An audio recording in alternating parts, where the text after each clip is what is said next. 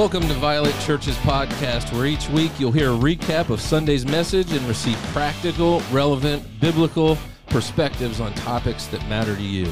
My name's Eric Flynn, and I have the pleasure of serving as the executive pastor here at Violet.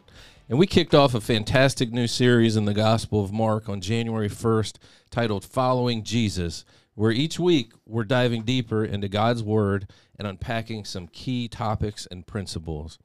I'm very excited for today's episode. We have Pastor Rick Williams joining us today. Pastor Rick is in his 27th year as senior pastor here at Violet Church, and he also serves as the Central Ohio Catalyst for the State Convention of Baptists in Ohio. Welcome to the podcast, Pastor. Hey, it's great to be with you, Eric. Yes. Well, welcome back from your prayer and planning retreat. I know each year, beginning of the year, you get away, you get alone with God, and you go through what God's telling you and teaching you. And you mentioned, when you kicked off the sermon this week, you mentioned on your retreat that you do something called a Post-it note timeline. And you do that in order to look back and see how God's been at work in your life over the past year and maybe extract some lessons that God has been trying to teach you or through people, circumstances, and events. You do this every single year. Yes, yeah, Eric, I find this to be one of the greatest tools for me because I think the outcome is perspective. It allows me to get perspective on the previous year. It helps me to really begin to see how God has been at work. It helps me to see some of the lessons he's been trying to teach me. Because what I've discovered is if we don't capture those lessons in time, then we forget them over time. Absolutely. And this is obviously a very powerful tool for you since you go through it annually. And I go through it not annually. I'll admit that to you. Maybe I need to, or I should. Yeah. But I've gone through this probably 2 or 3 times, I believe. Yeah. And it was very powerful. It was very powerful in my life to look back and see, the pink Post-it notes, which represent, some harder things that happened in that time. And then they celebrate some of the things that God was doing and where he was moving. And even though he was working that entire time through the good and the bad, and you mentioned that it's sometimes easy to,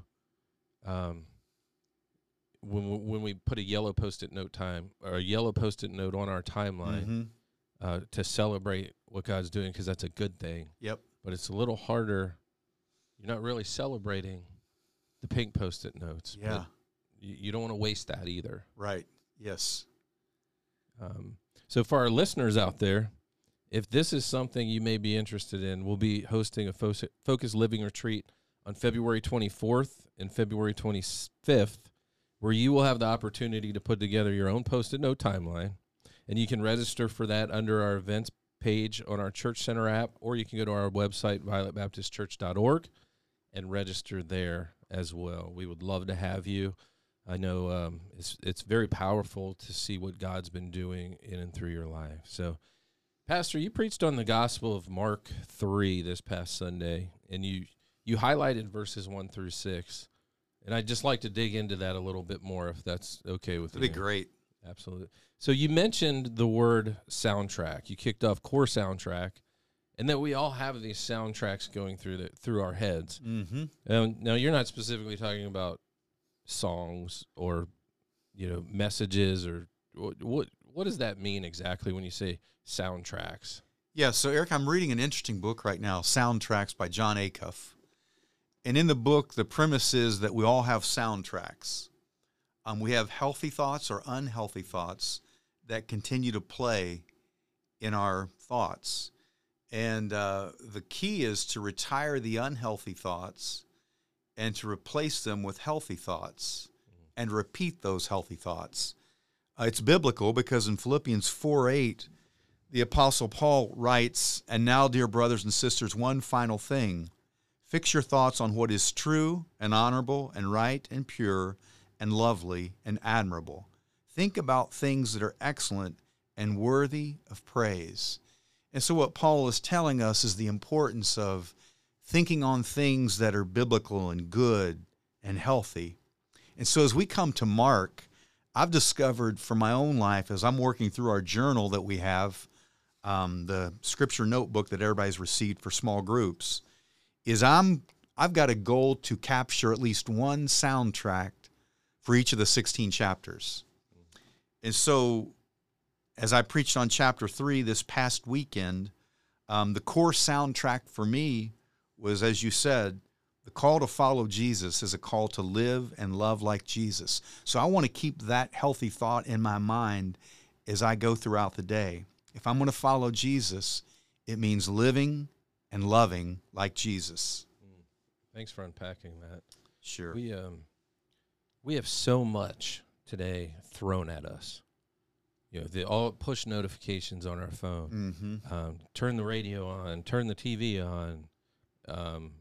But our devices, whether we get on Facebook or Instagram or Twitter or Snapchat, TikTok, who knows what other platforms are out there to get on. But I don't think all of those platforms are necessarily pushing the healthy thoughts. Right. They might be pushing the thoughts of things that we think we might need or want in our lives, promotional things like that. How do we go about replacing those things with healthy thoughts? How do you do it? Is it getting in the Word early in the morning to set your day, so you don't get off track, or what's your method of a healthy soundtrack? Yeah, that's a great question, Eric. I think for me, it's important for me to remember that my mind is a battlefield. And so either Satan is going to have a beachhead in my thoughts and in my mind, or the Lord is. And so early on as a believer, I was so blessed by a mentor who taught me the practice of memorizing Scripture. And so as I learned to memorize Scripture, I began to meditate on those Scriptures throughout the day. So I think it's as simple as memorizing a key Scripture that will help you. In my case, like most people, I've battled with worry before. So early on, I memorized Philippians 4, 6, and 7, where Paul talks about be not anxious about anything, but pray about everything. And so I just remember that soundtrack, and I think about that. So when I start to worry, I do what Paul says. I begin to allow that thought to replace the thought of worry. I'm not going to be anxious. Instead, I'm going to pray. So it's an open line of communication of prayer. Yes. Throughout the day. Yeah. Yeah. Yes. That's a great method. And you had just mentioned what it means to live and love like Jesus. And in your first note on the insert on the bulletin is we see the conviction of Jesus. So what it means to live and love like Jesus is that we must live with conviction.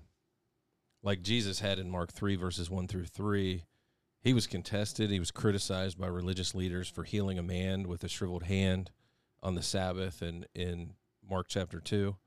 And you'd mentioned the Pharisees were not there to find God, but to find fault. And I thought that was so powerful,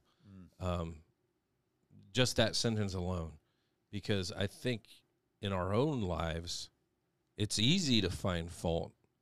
It's hard to look for other things, the godly things. It's hard to look for the good things sometimes when we're looking for, well, this person did this, or fault in this, or fault in that, or it's not my fault, it's someone else's fault. But to live with conviction, what it means to live and love like Jesus,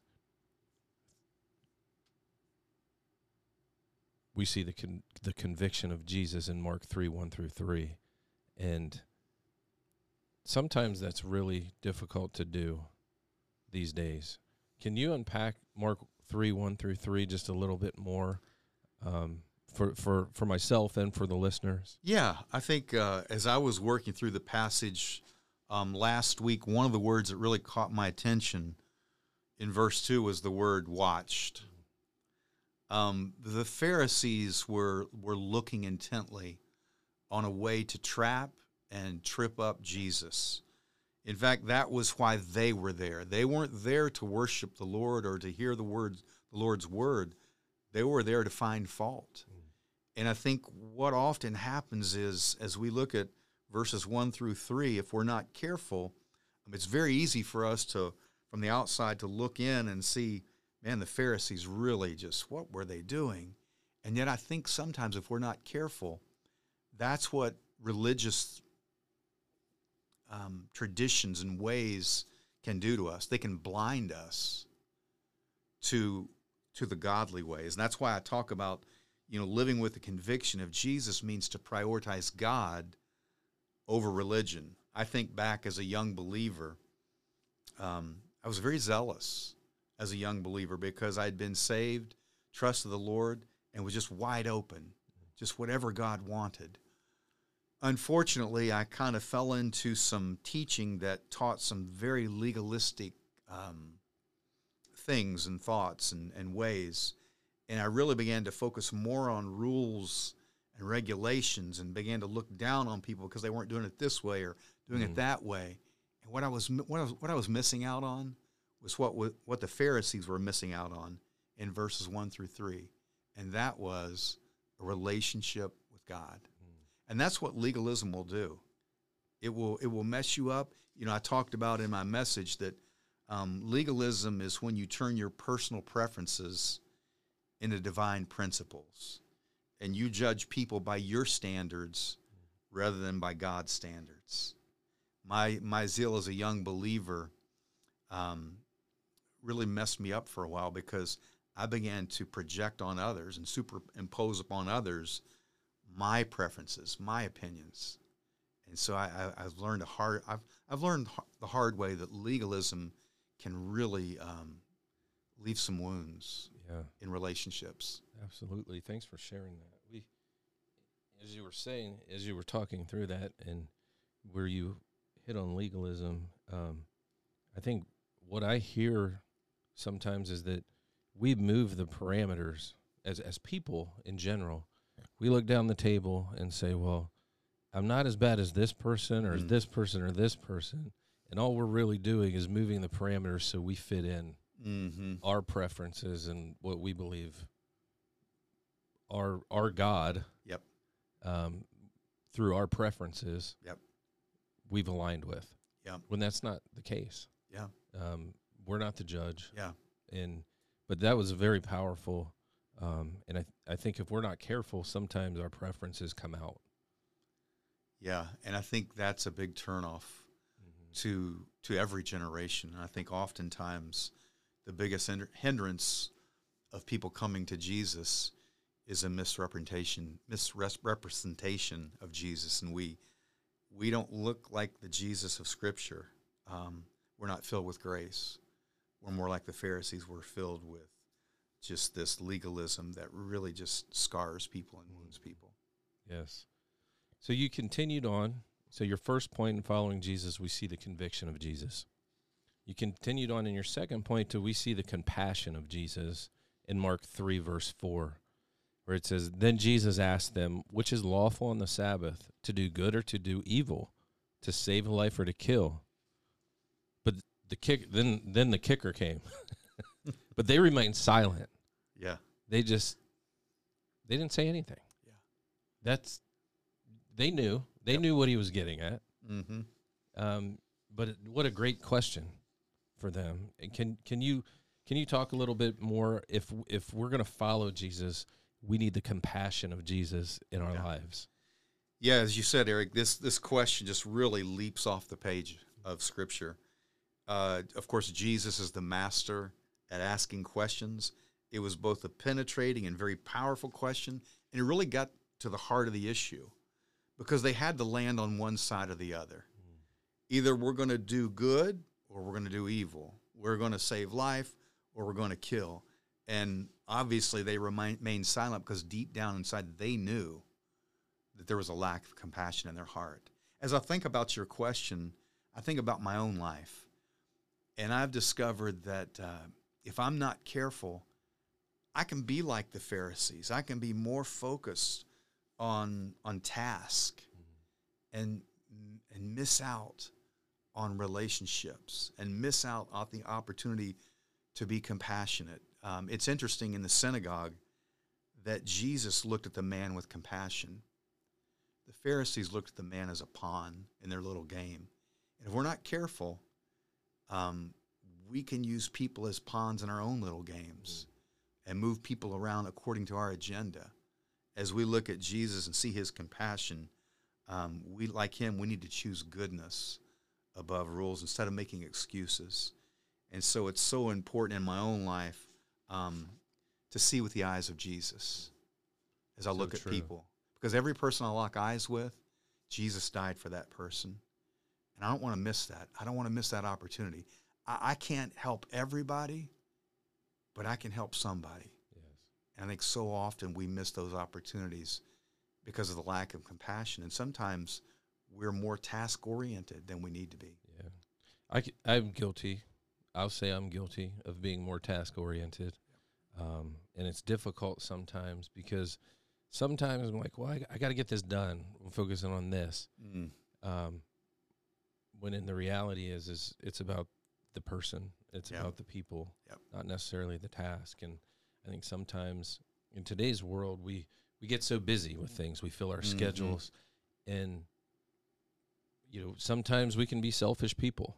And we forget to see the people through the eyes of Jesus. And we see it through the eyes of, I need to get this done, or you're in my way of getting this completed, or whatever it may be. And that can be so hard sometimes. But this was a great reminder that if we want to follow Jesus, we need the compassion of Jesus as well. Yeah, the Pharisees' silence was deafening.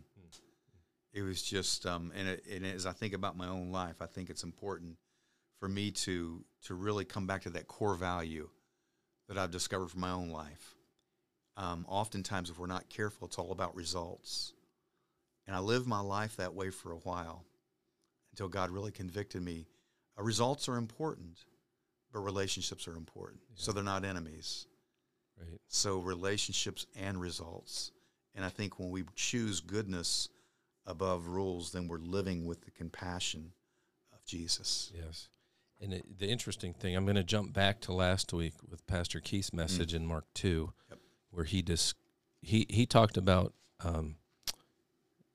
lowering the man down. He was handicapped. He was lowering him down through the roof of Peter's home.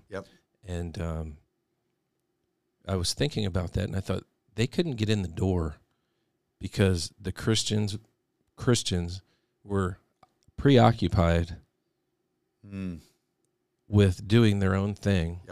That these guys couldn't get this crippled man, this handicapped man through the door. They had to go through the roof. And sometimes, do we do that in our own lives where we're the roadblock from someone coming to Jesus? I don't want to just say, well, we're on to verse 3, or, we're into to chapter 3 and not go back to chapter 2. But I think that these lessons are starting to stack. Mark 1, Mark 2, Mark 3, and really dying to self, and picking up the cross and following daily and being attentive to those around you. But so you really nailed it with following Jesus. We see the conviction of Jesus. We see the compassion of Jesus. To choose goodness above rules. We're not just living in rules on a daily basis. You go on to point 3, where in order to follow Jesus, we see the courage of Jesus. And you touched on Mark chapter 3, verses 5 and 6 here, where he was a little upset. He looked around at them in anger. It says, deeply distressed at their stubborn hearts, and said to the man, stretch out your hand. And he stretched it out, and his hand was completely restored. Then the Pharisees went out and began to plot how they might kill Jesus. What the courage of Jesus. I think sometimes we paint Jesus as just this free, loving, nice. He's our friend, right? He gets some upset at times. And this was one of the times where he knew he was picking up what the Pharisees were doing, and he didn't back down from it. He confronted it. he didn't shrivel away and say, Right. "Well, you got me." Yeah. Like, he stood up and he faced it head on. And in order to follow Jesus, we see the courage of Jesus, which sometimes may be lacking today in some Christians. Can you unpack that a little bit more? Yeah, I think that's a great share, Eric, as far as oftentimes we tend to cast Jesus in our own imagination and thought that he's just this loving, compassionate, and he is Savior, Yes. but he's also, he's full of truth. And I believe in my heart the reason that he's angered and he's grieved is because of the hardness of their heart, because they weren't willing to see this man as someone who needed compassion. And I think anytime you see the anger of Jesus in Scripture, it's always reserved for the Pharisees. And I think the root is always pride, because they're going against the goodness and the grace of God, and they're going against the will of God. And their traditions are so ingrained that they're so rigid that they will not be flexible. They will not see this man the way Jesus sees him. So as we look at this passage, it says that he's deeply distressed. He's angered at them. And I think sometimes if we're not careful, boy, I don't want to say we can be like Pharisees, but sometimes we can be like Pharisees if we're not careful. We can be. Which is a slippery slope. Yeah, and I think we miss some scriptures that talk about we can even grieve the Spirit of God. You know, the Bible talks about grieving the Holy Spirit. And so as believers, we're saved, we're going to heaven, but along the way, sometimes we can grieve God because we're going against what he wants. And in this case, the Pharisees are there to get this man, not to help this man. They're there to get Jesus, and they're there to kill him. They're saying that, you can't heal this man on the Sabbath. But it says here that on the Sabbath, they began to plot to kill Jesus. The irony of that. Right. Perfect man. Yep. Yeah. The three topics you covered here, following Jesus, we see the conviction of Jesus, we see the compassion of Jesus, and we see the courage of Jesus. As we go through our week, to do these things, especially if we claim to be Christians, to live these out, we can get sucked into the world and our schedules, and then we can become selfish in what we do and how we handle things. But what are some things that we can do on a daily basis to follow Jesus with conviction, compassion, and courage? I know you touched a little bit on the conviction piece, but maybe on the compassion and the courage piece a little bit. Yeah, I think it's just acknowledging that this is the way Jesus lived. This is the way Jesus loved. And if I'm going to follow Jesus, it means I'm going to be like Jesus. And so I think specifically when it comes to this idea of courage, it means standing up on what you know to be right from Scripture and letting the chips fall where they may. One of the most important lessons that I've learned as a pastor is this idea of standing on principle. And I think for many of us, I think, we're tempted. I've been tempted. I am tempted to be a people pleaser, to be an approval addict. And I think when we do that, then we really miss out on the ways of God. And I think it takes courage to stand on what you know to be right from Scripture. And what I've learned is this. People have a lot of opinions about who I should be and Yes. what I should do. But I've learned this really important lesson. I've got to be who God has called me to be. I've got to do what God has called me to do. And I've got to let the chips fall where they may. Mm-hmm. Because one day I'll stand before God.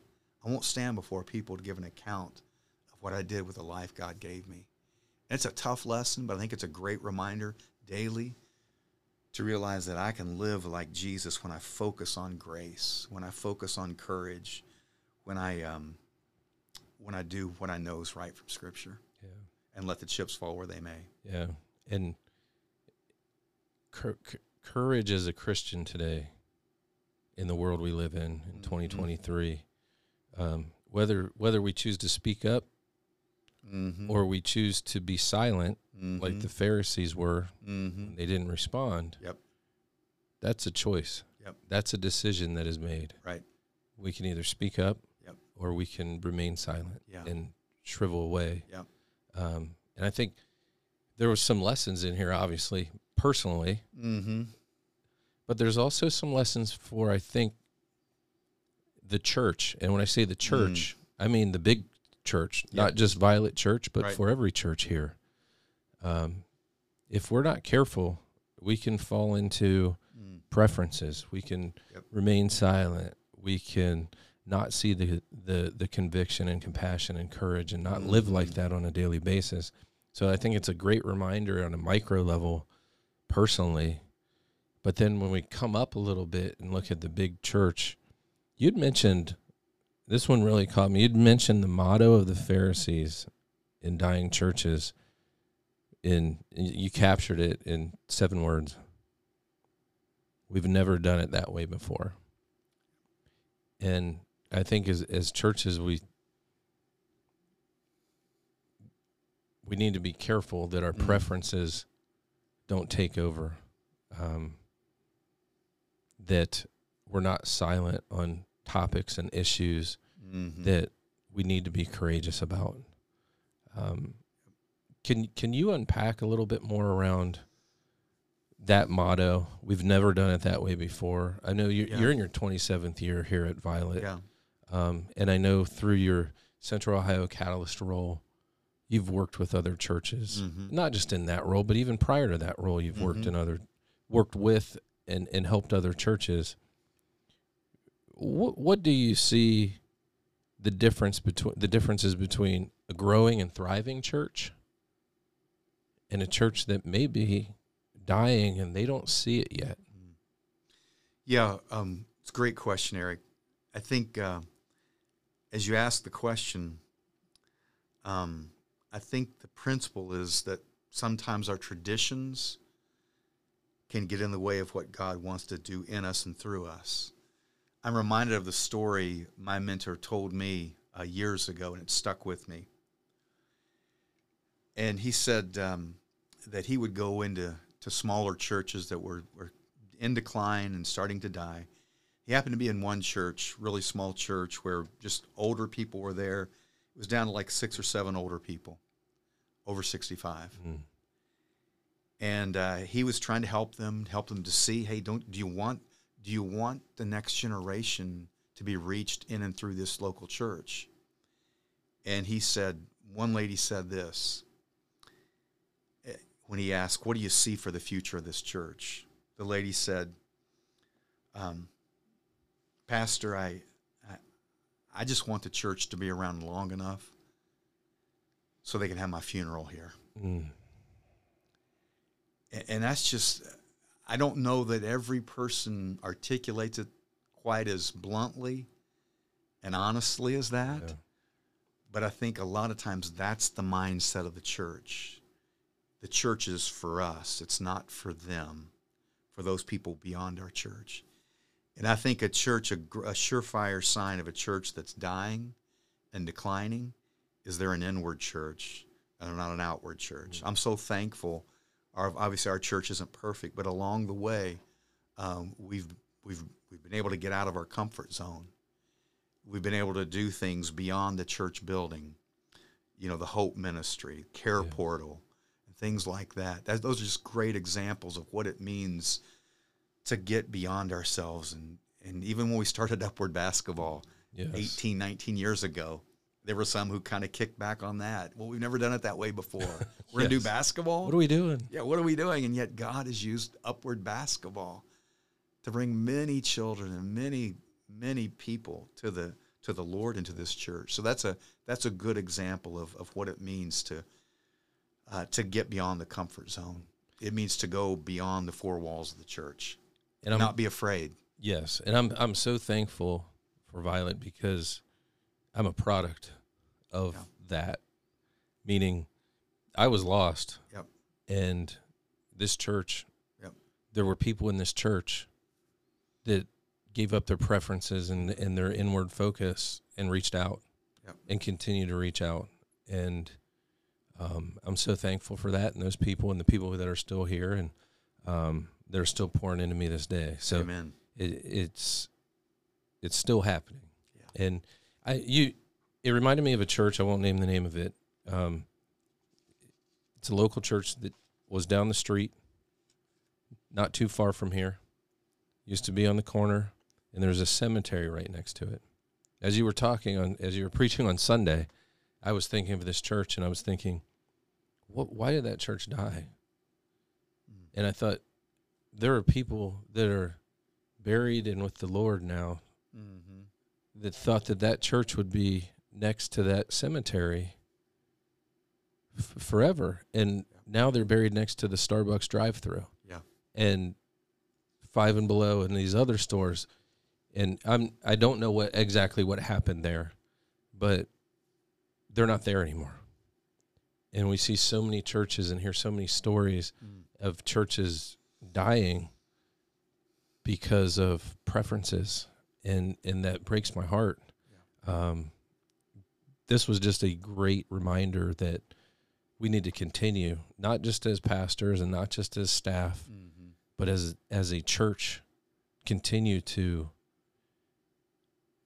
follow Jesus by living with conviction, compassion, and courage, and we're going to do what's right to reach people in our community and around us. So I just thank you for this message. Certainly. I thank you for your time today. Pastor, it was great to dig in a little more with you.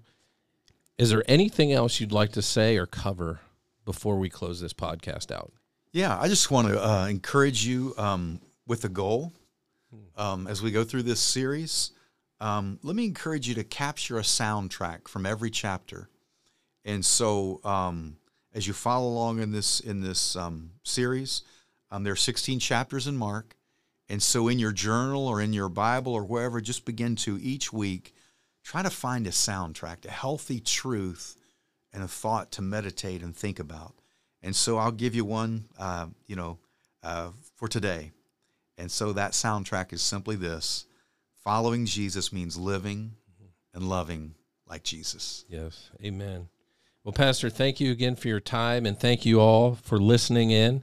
Make sure you follow us on all of our social media platforms, our website, Twitter, Instagram, Facebook, and be sure to download the Church Center app where you can find not only this podcast, but anything else that's going on with Violet Church.